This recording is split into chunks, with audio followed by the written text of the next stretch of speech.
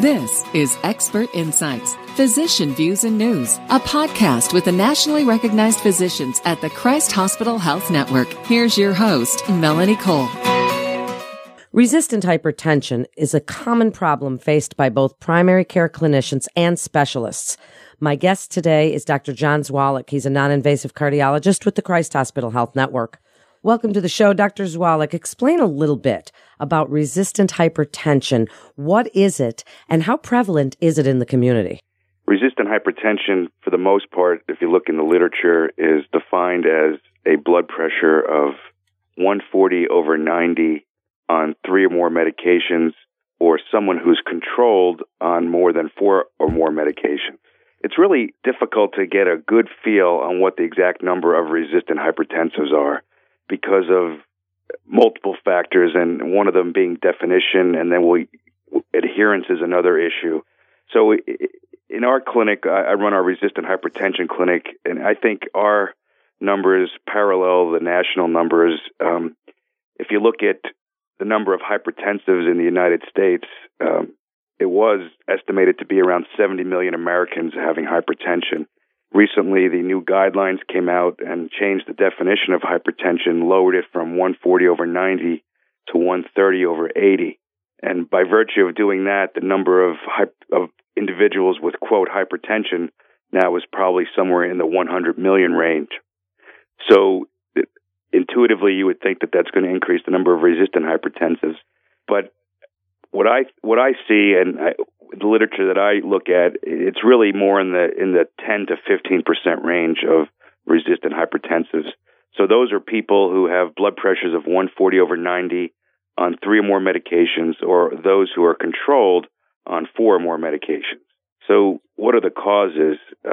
That's a great question. There are potential genetic causes. We know that hypertension in general has a genetic component, and that's really not very well defined. But there are also other risk factors that lead to hypertension in general, and then obviously resistant hypertension. That is obesity, individuals with sleep apnea, those who drink alcohol to excess. Those are all risk factors for hypertension and resistant hypertension. So can someone hit a blood pressure plateau? Is there a point at which you say, okay, they've been on controlled with 4 medications, or they're uncontrolled with 3? And does it come to a point, doctor, where it's like, okay, this is really as high as we can let it get, and then what? Well, I think the other important thing one has to remember is it's not, if you use the new definition of hypertension, 130/80, for example, if you use that as your line in the sand to call someone hypertensive or not, does that mean that someone who has a blood pressure of 129/80 is not hypertensive, and someone who's 130/80 is? So the important thing is it's a continuum, and you need to assess the individual's total cardiovascular risk, because not everyone with a blood pressure of 130/80 is created equal, if you know what I mean. Those who have heart disease, those who are diabetic, those who have kidney disease, those individuals you need to be more aggressive with. So it's very difficult to put a line in the sand, and that's what I get concerned when guidelines come out, and it can confuse clinicians because it's not cut and dried as a yes you are or no you're not. It's a continuum based on the individual's risk. What a good point. And do you think that some of it might be an adherence to medicational intervention and protocol? Do you think, is there some way for you to gauge with your patients? Do you do an assessment? That's a great question. So that's a great question. Adherence is a huge issue, and if you look nationally at the data for hypertension clinics, and our hypertension clinic mirrors that, we have about a 30% non-adherence rate, and that means either individuals are not taking the medications as prescribed, or not compliant with follow-up visits to reevaluate them. Now, what are the reasons for non-adherence? Well, a big one is cost of medications, although I think in general that is getting better, but that's still an issue. Another major issue with non-adherence is side effects from medications. And there are individuals that are really have issues, struggle with the side effects to medications, therefore not taking medications as prescribed. Now you ask, is there a way to measure that? There is, but it's very difficult. You can do urine tests to look to see if the drug is in the individual's urine. However, those are costly, and not all insurance companies pay for those, or insurance plans, and it's difficult to do. Patient feels like they're being challenged. What we've done in a more simpler way is, on occasion, we've actually had to call pharmacies and look to see if individuals have refilled medications. And we found occasionally that there are still prescriptions sitting in the pharmacy, even though the individual says they take their medication. So it's a challenge, and that's something that's going to be ongoing and just sort of a fact of life, so to speak. So what do you think that you can do or let other physicians know? How do you deal with all of these issues?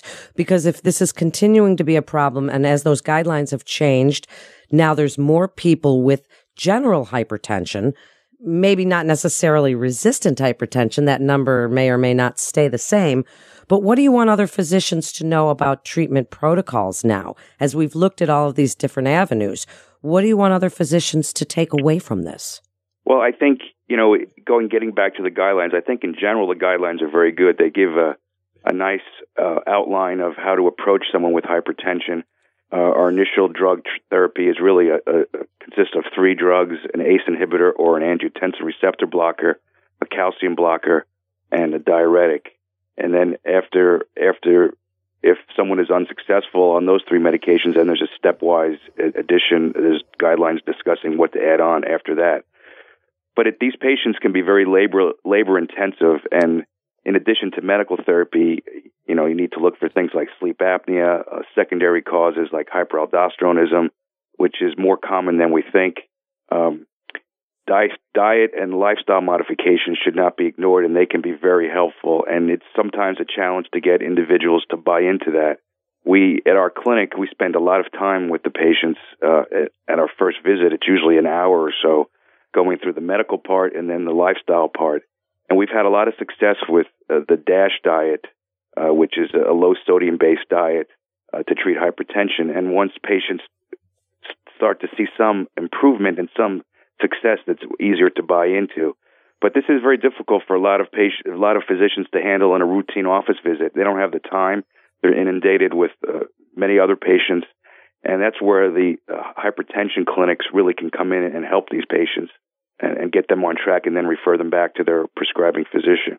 So I think that's the model that we need to look at, to these more specialized clinics, at least to get a handle on the issue, and then refer back to the primary doctor for longitudinal long-term care.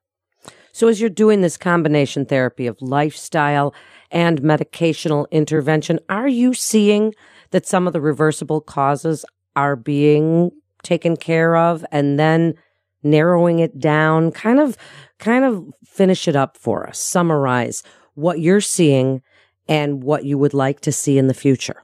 Well, in general, we've had very good success with using this model, a multidisciplinary type approach to treating hypertension.